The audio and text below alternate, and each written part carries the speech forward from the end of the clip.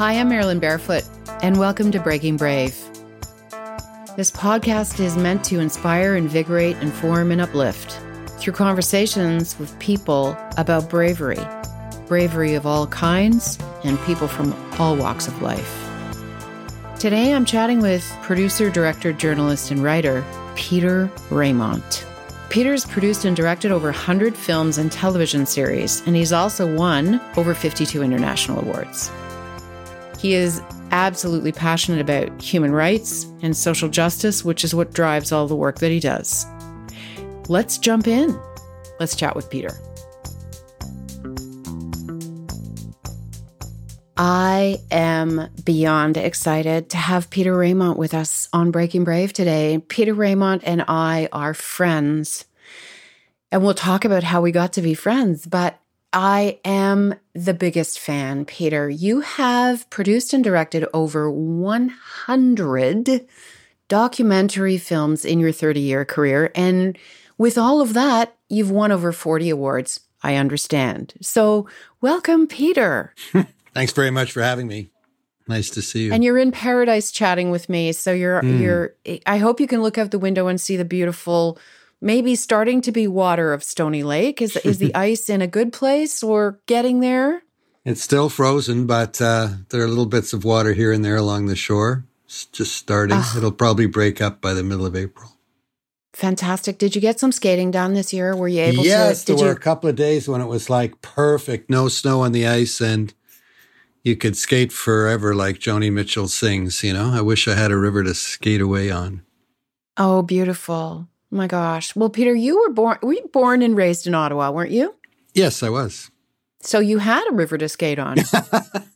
Well, the Rideau Canal, it wasn't actually in those days. It wasn't open for skating. This was, no. I'm old, so I was born in 1950.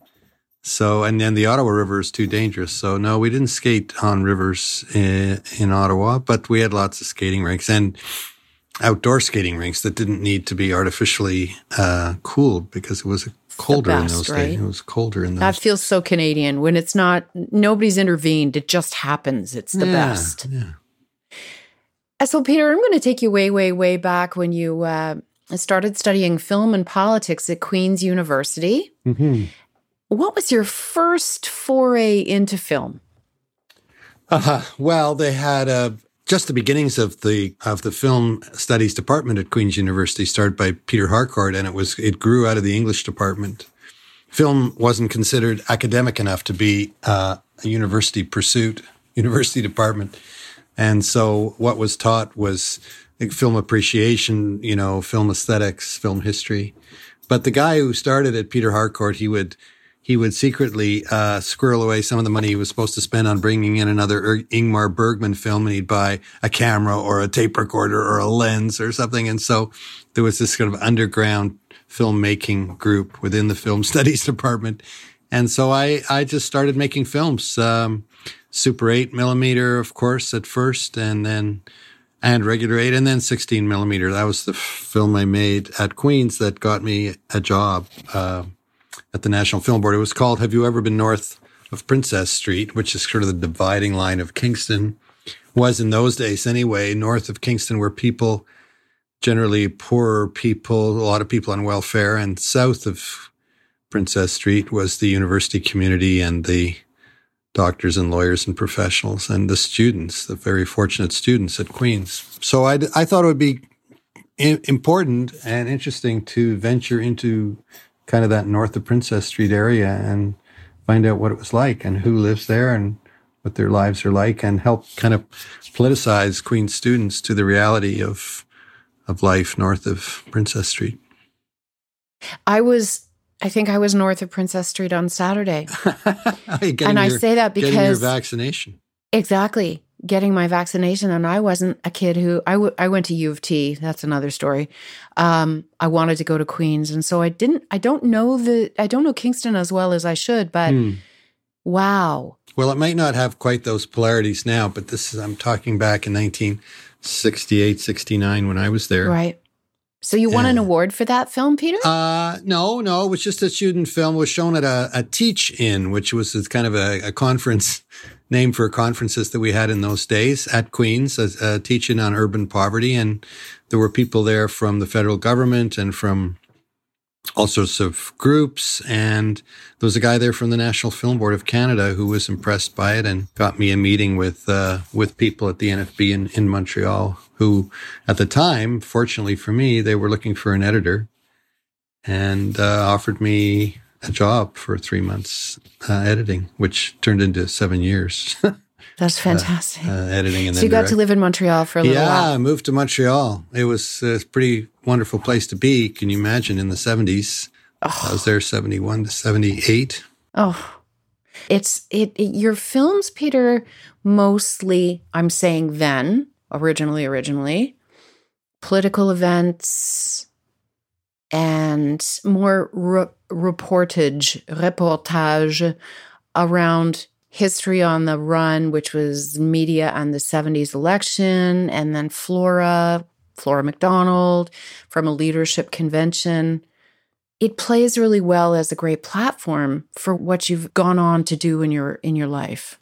Well, I wanted to get behind the scenes in some of these political events and people in politics. I was fascinated with people who have power to lead, power over us, and who they were, what they were like, how they operated, how they became powerful. In fact, still when I was at Queen's, I did a column in the newspaper called People in Power. And it wasn't about the president of the university or the chancellor of the university. It was about the president's wife, and it was about the groundskeeper. It wasn't about the football star. It was about the groundskeeper, So people who actually had a lot of influence and power, but you didn't know who they were. So I love that. Those are the type of people that have fascinated me. I love that. Did you actually teach? I mean, of course you did, but I would love to hear a story about that. You taught film and video production in the Canadian Arctic? Yeah, I did. I was really lucky. I was sent up there by Wolf Koenig, who was running the animation department at the NFB. And they had started a animation film workshop in Cape Dorset to help young Inuit kids learn film and video production, because television was coming to these communities. Right. It had come to Frobisher Bay, and it was coming to all the other villages and communities in what is now Nunavut, the Eastern Arctic, from Cape Dorset, Pavunyutung, Panyurtung, etc. And so the Inuit people didn't really want to have television in their community until they felt they could control it in some way or produce their own films and TV productions. So they started an animation film workshop in Cape Dorset, which of course is the crucible of Inuit art, where the prints come from and the soapstone carvings. And I went up to make a film about the process of these young Inuit kids learning how to make films. And that was, wow. And then I stayed on and did some teaching as well of film production living in Frobisher Bay. You must have loved it, Peter. From what I know of you, up at the crack of dawn, out on the beautiful glassy water of Stony Lake with your paddle and your canoe. That's right. Being in nature, communing with nature is really who you are. I mean, the winters must have been brutal. I don't know what time of year you were there. I remember one extraordinary day. I was living for a while in a tent down the bay from the town of Frobisher Bay, which is now Iqaluit, in a little white tent. And there was one day when I woke up and everyone was screaming and hooting and hollering, and the ice had blown out. It was in June. The ice had finally blown out to sea, and everyone was launching their boats and going crazy. The cold surface had turned to water. Wow. And you still get that, but maybe not on the same level, obviously, at Stony Lake. But it's still an amazing thing to be part of. Have you stood on your dock or been there when it actually happens at Stony Lake? Yeah, last year. I've been living here now for a year and a week since COVID, and I moved out of Toronto and I moved here, and I've only been back to Toronto 2 or 3 times very briefly. But I remember there was one day in mid-April a year ago when the ice all in one day, very dramatically, blew across in front of our point and revealed the water. Yeah, it's pretty incredible to watch. In addition to film, Peter, you've also, and you mentioned it from when you were writing a column, People in Power, when you were at Queen's, but you've done writing for the Globe and Mail, you've done writing for Canadian Business Magazine, and you've done some radio documentaries for Sunday Morning on CBC as well. Mm. Yeah, between films, I would make radio docs. Sometimes I'd sort of cut up my film and turn it into a radio doc, which would help promote the broadcast of the film on the CBC Smart. A few days later. Yeah. But I love doing radio documentaries. It's a whole other medium, of course, of communication, and it's much, much, much less expensive. All you need is a tape recorder and off you go. Yeah. No crew and much quicker to edit. So those were a lot of fun to do. I'd like to do more. I'd like to go back and do some radio documentaries, perhaps. And now I'm trying to write about all this 50 years of filmmaking. Trying to write about it as in As like book? I'm writing a book, yeah. I'm glad I'm saying this because now I have to finish it. Yeah, you see, you've publicly committed. So I think there's something about that. I know. It's so you need the time. You need just time to sit down and focus and concentrate and write. And so it's making time. Okay, so we'll hold you to it. Good. Thanks. Awarded a Best Documentary Genie Award for The World is Watching, a critical examination of the role of the media in Nicaragua. Yeah, I mean, I've always tried to follow opportunities and take advantage of things that are happening around me. And I was fascinated about what was happening in Nicaragua. There was a revolution. It was the Sandinista revolution, and people didn't really know in Toronto, in Canada, what it was all about and what it was happening. And we'd read things in the newspapers and see the news on television, but it wasn't really clear what was going down. And there was a war, right? The Contra War. Yes. Reagan funded this war against the government of Nicaragua, fearing kind of communists at the gates.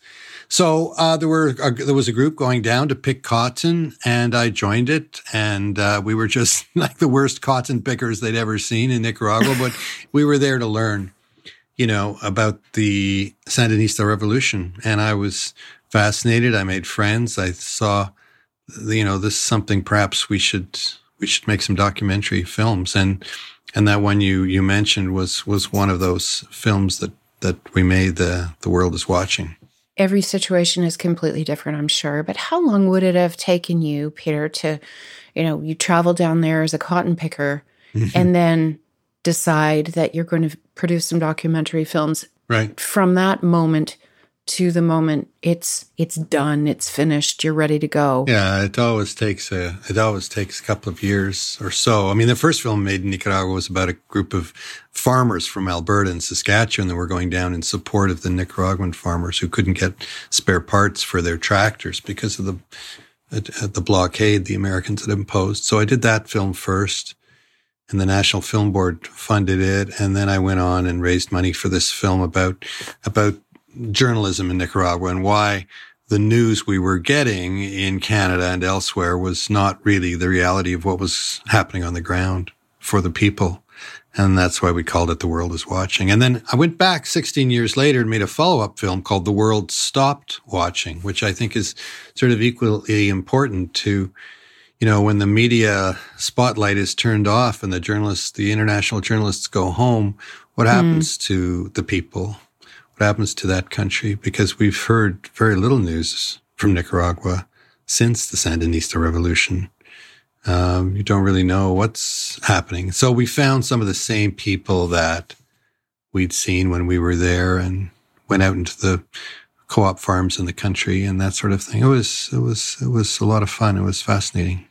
They must have been thrilled to have you back. Thrilled to have you. Thrilled to have you see. It was like, hey, he's back. Hey, what are these people coming back here? Yeah, because they were, the most photographed people on earth there for a few years during the Sandinista revolution, and then they kind of dropped off the edge of the earth. And so, I think they did want to tell their story. Fabulous. You met, and I didn't know this until I started doing some digging about you, Peter. You met your beautifully dearly departed wife, Linda Lee Tracy, in the film business. And she was a socially conscious filmmaker. So how did you come to meet each other, if I can ask you that question? She was a radio journalist with the CBC and a writer, and she'd been in a famous film called Not a Love Story. But I met her at a workshop in Toronto for CBC radio journalists, people who wanted to learn how to make radio documentaries better. And she was from Montreal, and she was very smart and quick and attractive and fun. And we fell in love and ended up living together and getting married and making films together and having a son together. Yeah, Liam. Yeah, and that's right. Were you living in Montreal? Were you living in Toronto? I was in Toronto. Yeah, I didn't. She was in Montreal and I was in Montreal, but we didn't know each other in those days. But we got together in Toronto.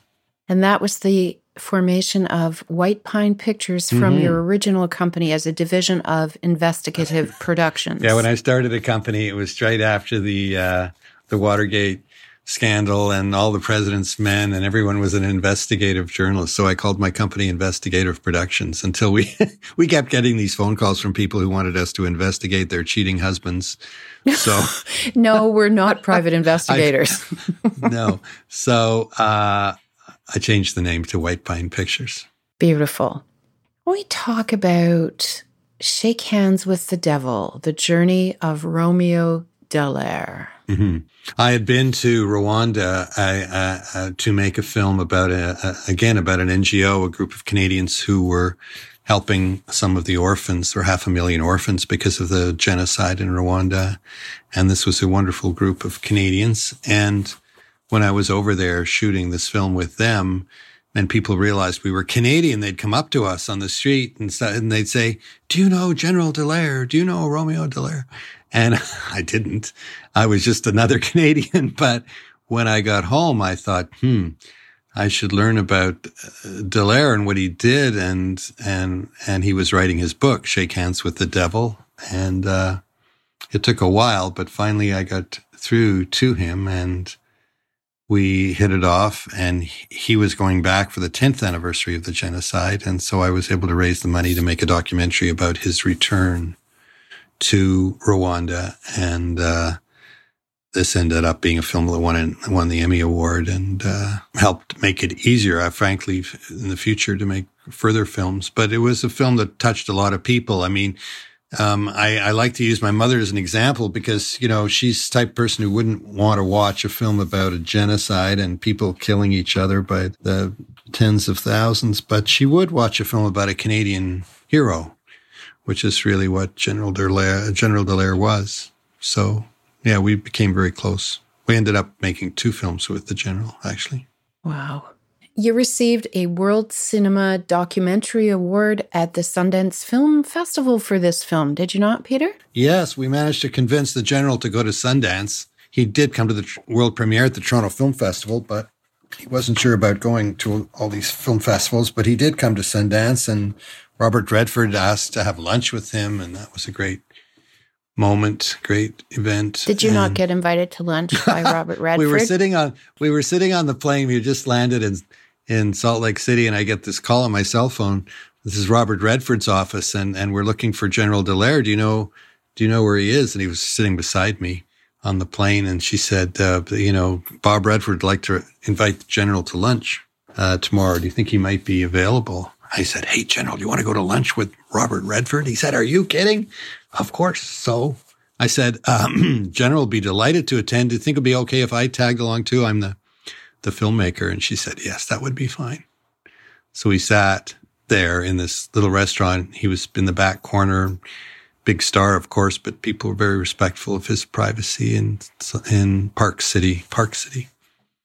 And Redford had brought Dallaire's book, all dog-eared and with little sticky notes on the side, and he'd underlined things and highlighted things. And the lunch was essentially Redford going through the book with the General asking him about decisions that were made and not made, and the failure of humanity, which is the subtitle of Romeo's book, The Failure of Humanity in Rwanda. It was a fascinating 2 hours. And then Redford came to our premiere that night at Sundance and introduced the film. Doesn't get any better than that. Wow, lunch must have gone super well. He said that, it's for films like this that I created the Sundance Film Festival. Wow, well, that was very nice. And he stayed and watched the film with us, with the people in the audience, and it won the audience award. So that was a thrill, of course. He's a force. I had the opportunity of not having lunch with him, of meeting him once when he came to Toronto to launch Milagro Beanfield Wars. Oh, yeah, what a great film that is. So that was my one brush with that particular celebrity. Very nice man, Redford. Invited another time I was in Sundance, and I got invited to his place in the Sundance Hills, and everywhere in the house are pictures from Butch Cassidy and the Sundance Kid, black and white photos from the shooting of it, in the washroom, on the walls, everywhere. These fantastic pictures. Fantastic. Sometimes we would wave at each other, me standing on the shore of the cottage and you standing on your dock. I'd wave you over and invite you for gin and tonic. Exactly. But where I was going with that was, I understand through A Promise to the Dead, The Exile Journey of Ariel Dorfman. Who was it who introduced you to a pisco sour? Pisco sour. Right. That's, yes, I probably served you pisco sour on the dock here. Well, pisco sours is the national drink of both Chile and Peru. And I was introduced to this drink by Ariel Dorfman, the great humanitarian writer, poet, playwright, author, who I met at a film festival in North Carolina. We were showing actually this film, Shake Hands with the Devil, and he introduced the film and hosted a panel discussion with other filmmakers. And I fell in love with this man and invited, and I said to him as I was leaving, if you're going back to Chile sometime, I'd love to go with you and perhaps we could make a film together. And he started sending me his books and I started sending him my films. And finally it happened that we were able to make a film together. He'd written Death and the Maiden, the famous play, which became a film by Roman Polanski about torture in Chile at the time of the generals. And you traveled around Chile together. Yeah. How long were you in Chile together? Just followed him around, followed him everywhere. And he had a lot of friends there and people he wanted to connect with. I don't know. We probably went for 10 days or 2 weeks or something. Fantastic. And I got to go to Easter Island on the way home. We were very fortunate to be in Chile then filming the day that Pinochet actually died. The dictator, the general who ruled Chile for so many horrific years. And so many of Ariel's friends were tortured and killed during that time. He was fortunate to escape and hide in the embassy of Argentina, actually, in Chile.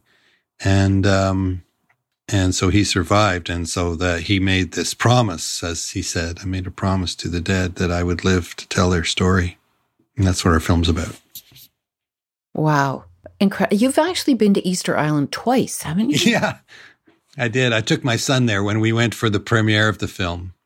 I thought, I flew down and took Liam and we went to Easter Island. I thought he should see it. It's a pretty remote place. It's one of the most remote places on earth. You fly for 5 hours, I think, due west from Santiago, Chile, to this tiny little speck in the middle of the Pacific Ocean. It's a fascinating place, haunted place. When I was first introduced to you, Peter, it was by way of, bless her, Lottie Peters, who sold you the cottage on Stony Lake. And, well, you must know Peter. I'm like, okay, how would I know Peter? And she said, well, he is the guy responsible for The Border, which aired on CBC and then in the US on PBS. And I think she even produced a set of DVDs potentially that, look, here's his name. This is who's buying the cottage. And you also got to work with your wife, Linda Lee, on that, I believe. Well, The Border was really her idea. We had done a documentary series called The Undefended Border about the Canada-U.S. border.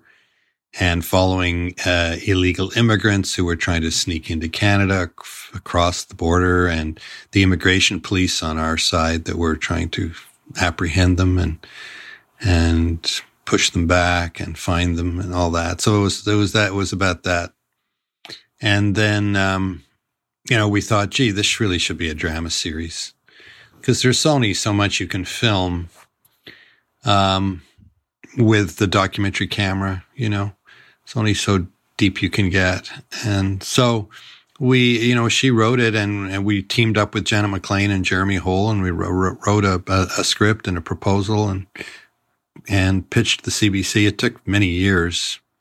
There was a wonderful woman inside the CBC at the time, Susan Morgan, who just she said, I kept your script in the drawer and I kept bringing it out from time to time. And finally it got greenlit, and we shot a pilot, and we were in business. We did 13 episodes. We ended up doing 38 episodes over 3 years of the Border. Wow, congratulations. Drama series. Thank you.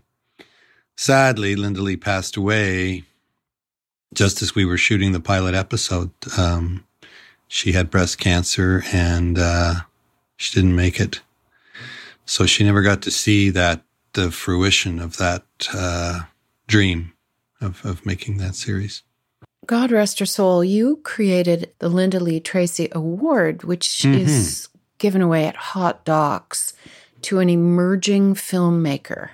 Right, who lives the spirit of Linda Lee Tracy, which we define as someone having a sense of social justice and a sense of humor. And you don't often get the same that's a tough combo. Ingredients in the same person, in one person. So that's so every year at this time of year, people submit their applications for the award. Make their and send the films they've made, and it's for someone who's really just getting started.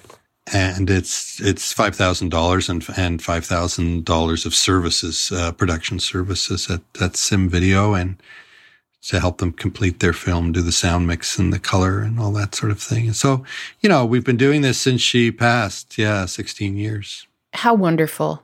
In her honor. I mean, the recipients must be so. Yeah, I think it's helpful. Honored to receive it, but also, you need a leg up to get started, and you need help. Yeah, you do. We all need a little help, time to time. Amazing. So I'm going to jump to 2009, Peter, The Genius Within, The Inner Life of Glenn Gould. Yeah, that was a film I made with Michelle Ozer, who's a wonderful editor. She'd edited Shake Hands with the Devil and Promised the Dead and many other films with me, and we co-directed this film on Glenn Gould. It was the inner life of Glenn Gould, a part of Glenn Gould's life story that hadn't been told before. There was a woman who he fell in love with, and she moved to Toronto with her children, left her husband. They were going to get married, she and Glenn, and they didn't in the end, but it was a fascinating part of his life. But so that was the nucleus of it, but the film ended up really being the big documentary of this extraordinary child prodigy, genius. And we made it in the end in collaboration with PBS American Masters series in the United States, and with Bravo in Canada, which was owned by Bell Media at the time. It's coming through loud and clear that you have such a gift and a skill of being able to tell the story from a completely different perspective with new information. We would talk about it, Queen, so I'm not going to talk about the football star. I'm going to talk about the groundskeeper. But when I did a lot of reading about the inner life of Glenn Gould, Genius Within, you had stuff. You brought to light stuff and stories that nobody was aware of. And that stuff had been done about Glenn Gould before, but yours was completely new and different. Well, we bought the rights to a fantastic book about Glenn Gould by Kevin Bazana, which revealed so much of his life that hadn't been before. And he had gone through Glenn Gould's diaries. They're all at the National Archives, but he'd spent years really researching Glenn Gould, speaking to many people who knew him. And so he was a very valuable advisor to our film. But finding the children, he almost became a surrogate father to these two children. And they spoke about him for the first time in very loving terms. Amazing. And this was listed for an Academy Award. Yeah, it was shortlisted. There was just this sort of 15-film shortlist, and then the final nominees. We didn't get to be one of the final nominees, but we got close. It's tough, the Academy Award business. It really is a business, and distributors have a lot of power, and you need a lot of money as well to really be able to compete. Even being in that short list of 15 is so huge. Have you ever been to the Academy Awards, Peter? No. Been to the Emmys a few times. Excellent. We've won a couple of Emmys and had some Emmy nominations. I've got some information regarding a status symbol jacket, Sundance Film Festival jacket. Right. Oh, yeah. So I want to hear a little story about what is this cool Sundance Film Festival jacket that people want to pay you money for and take off your hands. Yeah, it ended up getting stolen from me, this beautiful jacket, but I had it for many years. It was a Burton ski jacket with the Sundance Film Festival logo, and they only give this jacket to directors of film. So even if you're, Martin Scorsese and you've executive produced somebody's film or whoever you are, you don't get one of these Sundance Film Festival jackets unless you're the director of the film. So it was quite a wonderful And this was gift. for Shake Hands with the Devil. Yeah. So that was nice. Oh, we've got to get you another one of those jackets, Peter. I got to get back to Sundance with a film. Exactly. That I direct. I'm going to talk about canoeing and paddling. When I went to see your fundraiser that you did for the Upper Stony Lake Association, and then I think you also had a screening at the Elizabeth Bader Film Festival, potentially, of Tom Thompson. West Wind is the film, right? Yes. The vision of Tom Thompson. We screened it at the Isabel Bader, and we screened it up here at Stony Lake as a fundraiser. Yeah, it's the first real film made about Tom Thompson, and I made that with my partner Nancy Lang, and also with Michelle Ozer. We co-directed it again, Michelle and I, and she did the editing, and Nancy did the research. Someone I've always greatly admired and been fascinated with my whole life, Tom Thompson. The Group of Seven was created shortly after he passed away. So he wasn't a member of the group, but he was, close friends with those people who started the Group of Seven. And I think they started the group partly in his honor and partly feeling that they needed to work more closely together. But he would go off at this time of year, and he'd always anxious to get into Algonquin Park before all the snow had melted and start painting. And he lived there. He just loved Algonquin Park. That was his studio. And we enjoyed making that film together. It was a lot of fun. It's a beautiful piece of work. I was thank you.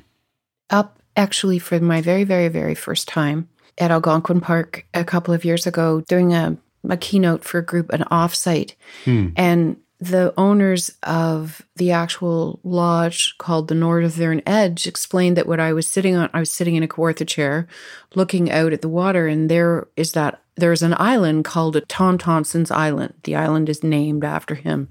So I was thinking of you and the beautiful and incredible scenery that was so inspiring. Oh, amazing. Great team we had. John Westhauser, cinematographer, John Welsman, who did the music. It's touched a lot of people, that film, and traveled. We screened it in Europe as well. There's a wonderful exhibition right now, by the way, at the McMichael. It's the 100th anniversary of the founding of the Group of Seven, and so they're showing many of their of the best works of those painters and Tom Thompson's paintings at the McMichael right now. Wow. And so I've got to look into that because I'm a huge fan. Huge fan of absolutely all of them. We did another film we did the film on Lauren Harris. Nancy and I co-directed that, who was really the principal founder of the Group of Seven. I helped a film about Emily Carr, again, not a member of the group, but she was from, she was in BC. very influential, wonderful painter. And then another film about the Group 7 is called Painted Land, which was directed by Phyllis Ellis, won a number of awards. And it was about these people who go out and try to find the exact spot where the painter sat and did their paintings. These people from Sault Ste. Marie. And so that was a lot of fun. Phyllis did a fantastic job on that film. And Nancy worked on it as a researcher and won an award for her research. And I was the producer. Beautiful. So you're still doing yoga, Peter? No, I should. But I'm doing lots of exercise now. I've got a puppy who keeps me going, gets me up, and we do a lot of walking together. There's one thing that a 71-year-old man like me and a puppy have in common. Do you know what that is, Marilyn? Maybe I've already told you this. Poor joke. I'm not too far from your age, Peter. So no, we haven't heard this joke, but here's my guess. Okay. Having to get up in the middle of the night to go pee. That's right. The 3 a.m. pee. So this is how we have bonded, this puppy and I. And then we get up, then we get going at sunrise. We go for a good walk, another midday and a good walk before sunset. So that's good exercise. Oh, yes, absolutely. And I fondly remember waking up in the morning at the cottage and there would already be a little text message from you saying, this is what the sunrise looked like this morning. And I'm thinking, one of these days I'm going to get up early enough to see it when Peter sees it, because your photographs are always so beautiful. It's good. That's good of living up here. You rise with the sun and you go to sleep shortly after it sets. And I think you live longer that way. I hope so anyway. Absolutely. I wanted to talk a little bit about two big things. Once We're Brothers. Can we talk about that? Sure, of course. Yeah, this is a film on Robbie Robertson that directed by Daniel Rohr, executive produced by Martin Scorsese, no less, and Ron Howard and Justin Wilkes of Imagine Entertainment. And yeah, it was a big film. It's the first Canadian documentary to open the Toronto International Film Festival, so that was pretty cool. Oh, amazing. And it's beautiful and it's incredible. And it is available on Netflix, I believe, is it not? Crave, excuse me. And Hulu in the United States. And it's been all over the world, it's been broadcast and it ran in theaters in Japan for several weeks. It's I didn't realize that Robbie Robertson and the band were so popular in Japan. So it's really, it grew from Robbie's book, Testimony, his memoir, personal memoir about his growing up, half Jewish and half Mohawk, fascinating background, and grew up in Toronto and went off to Arkansas to try out for the play with Ronnie Hawkins. And he was a 16-year-old kid. And of course, got together with Ronnie, traveled all over, and then they created the band, he and Levon Helm. And so apart from Levon, the rest were Canadians, the band, and they lived in Woodstock and they hung out with Bob Dylan and toured with Bob Dylan. It's an incredible story. It's a great story, and Robbie really opened up to Daniel, and we found a lot of fantastic archive.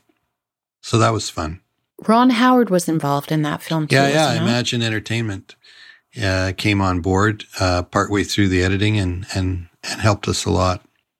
I watched some of the interviews prior to jumping on this with you today, Peter, and just fascinating to hear Robbie Robertson talk about, I guess, what took him apart eventually being, drug and alcohol addictions, and how that was just nobody had the coping skills, nobody had the resources, nobody had anything then to help like we do now. Yeah, it was tough times. Wondering about Margaret Atwood, a word after a word after a word is power. Yeah. Well, we were very fortunate to be offered that film to make. A close friend of Margaret's, Peter Pearson, who'd gone to school with her, filmmaker, a friend of mine, he thought, now's the time to make a film about Margaret, and Graham, her partner. Yeah. Graham had dementia and there was a sense this was, maybe the last year of his life. And Margaret agreed, and we got offered the opportunity to make it. So Nancy and I co-directed the film and traveled all over the place with Margaret and Graham. wonderful, wonderful people. They gave us great access to themselves and the people they were with. When we met Margaret, she said, yes, you're welcome to make this film, but I can't do a sit-down interview with you until next year. She was writing the Testaments, the follow-up book to The Handmaid's Tale, her famous book that became the world-famous Hulu series. And so it was good in a way because it forced us to look through all these other interviews that she'd done all through her life. Yeah. And so the film is really pieced together the story of her life, her career as a writer, highlighting some of the books she's written. I mean, it's impossible to squeeze the life of someone as extraordinary as Margaret Atwood into 90 minutes, but we did our best to find the highlights. And in fact, I mean, it started out as a birthday celebration for Graham, who was turning 85, and she was turning 80, and That's right. It did turn out to be pretty much capturing the last year of his life. Yeah, he passed away just before we finished the film, so sadly he didn't see the finished film, but I hope he would have liked it. We wanted to honor him. Sounds like you did a beautiful job. And Nancy Lang saying, Atwood is a philosopher queen, quote of quotes. She is. Many people all around the world, first thing they do in the morning when they wake up, they check their Twitter, people they're following on Twitter, and there's Margaret Atwood. She's always early in the morning tweeting about things she cares about, people, books that have been written, things we should be aware of, campaigns she's involved with. She's extraordinary, the amount of energy she has to do all that and also keep writing books and books of poetry. She's a force. Amazing that you had that intimate, if you will, opportunity of... We did. We were very fortunate, honored, really, to be able to travel with her. So let's talk about what's in production or not, given COVID at the moment. You're working on Buffy Sainte-Marie, Power in the Blood. Yeah, wonderful director, Michel Desrosiers from Thunder Bay, and producers Shane Belcourt and Michelle St. John of Wolfwalker. This is a big feature documentary for Bell, Crave, and also for American Masters in the States. So, yeah, they're off to Hawaii next month to shoot with Buffy. She lives in Hawaii. Oh, wow, fantastic. And she's, because of COVID, she's obviously not performing or traveling these days. So the film will be very much a film, inside her head, inside her soul, the history of her life and her career, told very much from her perspective. There is a lot of concert footage of her singing, of course. Yes. She wrote The Great Universal Soldier, or the sort of anti-war anthem of the 70s, and Up Where We Belong, which of course won the Oscar for Best Song. First Indigenous person to win an Oscar was Buffy Sainte-Marie for writing Up Where We Belong. I didn't know that. Yeah. And Peter, COVID has obviously turned everybody's world upside down, but in your career, obviously it's turned your world upside down in a huge way. So what do you think with Buffy Sainte-Marie, Power in the Blood? When maybe can the world see that? Well, we're hoping to have it finished for Sundance next year. It'd be like a year from now. Okay. Buffy also wrote one of the greatest love songs, I think, of all time, Until It's Time for You to Go, which Elvis Presley made famous. It's such a beautiful, moving song. A very talented woman and such a spirited woman. So much energy. Incredible. I also understand there's a Wild Pacific Rescue. So it's 3 one-hour films? Oh, yeah. We're doing a series about the Marine Mammal Rescue Center at the Vancouver Aquarium. These people that go out, marine biologists and veterinarians that go out in the water in zodiacs and rescue seals and sea lions and walruses and harbor seals and all sorts of other marine animals, and bring them back to the center and sometimes do surgery on them and recuperate them and take them back into the wild. It's a wonderful group of people. So we're doing 3 hours and hopefully more episodes for Blue Ant. This will be on Cottage Life during their free preview period in April. I can't wait.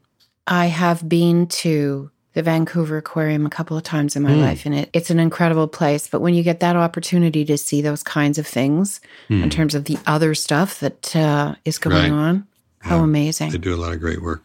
So, Peter, what's the dream now? What's the dream going forward? You've got all these wonderful things that are in production. That's right. Well, there's lots of ideas. Where are we going now? I mean, I know you've stated publicly you're writing a book, which is okay. We're holding you to it. I can't wait. What else? What else is on the list that you've always dreamed of doing? I'd like to direct a feature film, a dramatic feature film, and I've got a script that may come to fruition. You never know. There's so many factors involved in financing those things. I want to keep, making documentaries and supporting filmmakers to make their documentaries through my company, White Pine Pictures. Mm-hmm. So it's more supporting both experienced and up and coming filmmakers to realize their dreams. For me now, less than personally directing. I've always wanted to make a film about Henry David Thoreau, and so we've got a proposal for that may happen. I'm hoping that there's a series in the works about the Canada-Soviet hockey series of 1972. It's the 50th anniversary next year, 2022. Oh, that would be so fun. So I'm hoping to be able to raise the money from broadcasters and others for that series. So, lots of things. We have a kids series in the works, Citizen Kid. We have all sorts of, with Kids Can Press, we have all sorts of projects in various stages of development all the time. How can we support the great work that you're doing? So people listening and people consuming this Breaking Brave podcast, how can we support you? Well, you watch the films. Some of them are available through our website. They're all available through our website, whitepinepictures.com, and some are distributed by the National Film Board and the CBC and others. Support Canadian filmmaking, not just films I make, but there's so many fantastic filmmakers in this country, and new filmmakers coming alive on board every day, making extraordinary, experimental and brave films. Your series is called Breaking Brave. I don't consider myself particularly brave, actually. I think there are much braver people than I am that, put their life on the line and do extraordinary things around the world.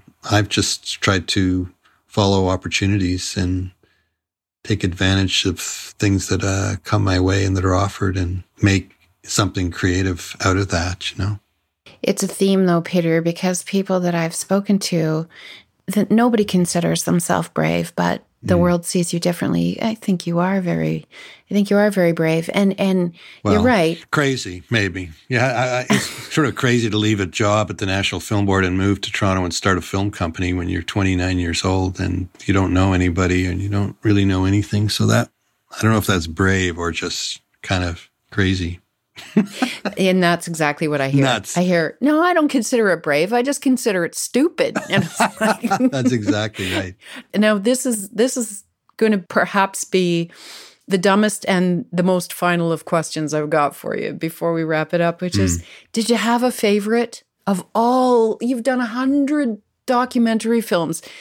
Is there one that sticks in your heart more?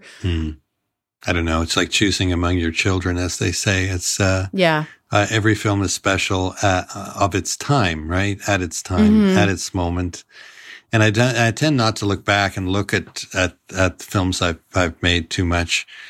Sometimes they pop up at film festivals or I'm invited to talk about them in opportunities like this. But I think my favorite film is the film I'm going to make next. Yeah. And I think that's a good way to live, right? Moving forward and not looking back and finding, as I said, new opportunities, new possibilities, new collaborations. Filmmaking is a team sport. You're interviewing me, but throughout I've been talking about the collaborators, right? The co-directors, the editors, the producers, the cinematographers and musicians that you work with. That's the fun thing about filmmaking. Writers, the only way to write is to just sit down in front of your typewriter, your laptop, and isolate yourself from the world and write. And painters, fairly isolated professions, but filmmaking is kind of like being on a sports team. It's a group of people, and and there's team spirit, and there's fun and hijinks, and you get to know each other really well. And that's the fun of it. Well, thank you, Peter. Oh, thank you. Thank you for sharing your stories, and thank you for... Delighted. Thank you for your gifts, your 100 gifts, plus all of your writing that you've done. Well, I've been given opportunities and offered possibilities, and I've been very, very fortunate making all these films over the years. And so have we been the fortunate recipients of the beautiful work that you're doing. So thank you again for joining us, and I am excited to have you back when you finish your book. Okay. Well, thanks a lot, Marilyn. It's lovely talking to you. Thanks so much for listening to Breaking Brave. For updates between episodes, please visit my website, MarilynBarefoot.com. You can also find me at Marilyn Barefoot. That's it for today. See you next time.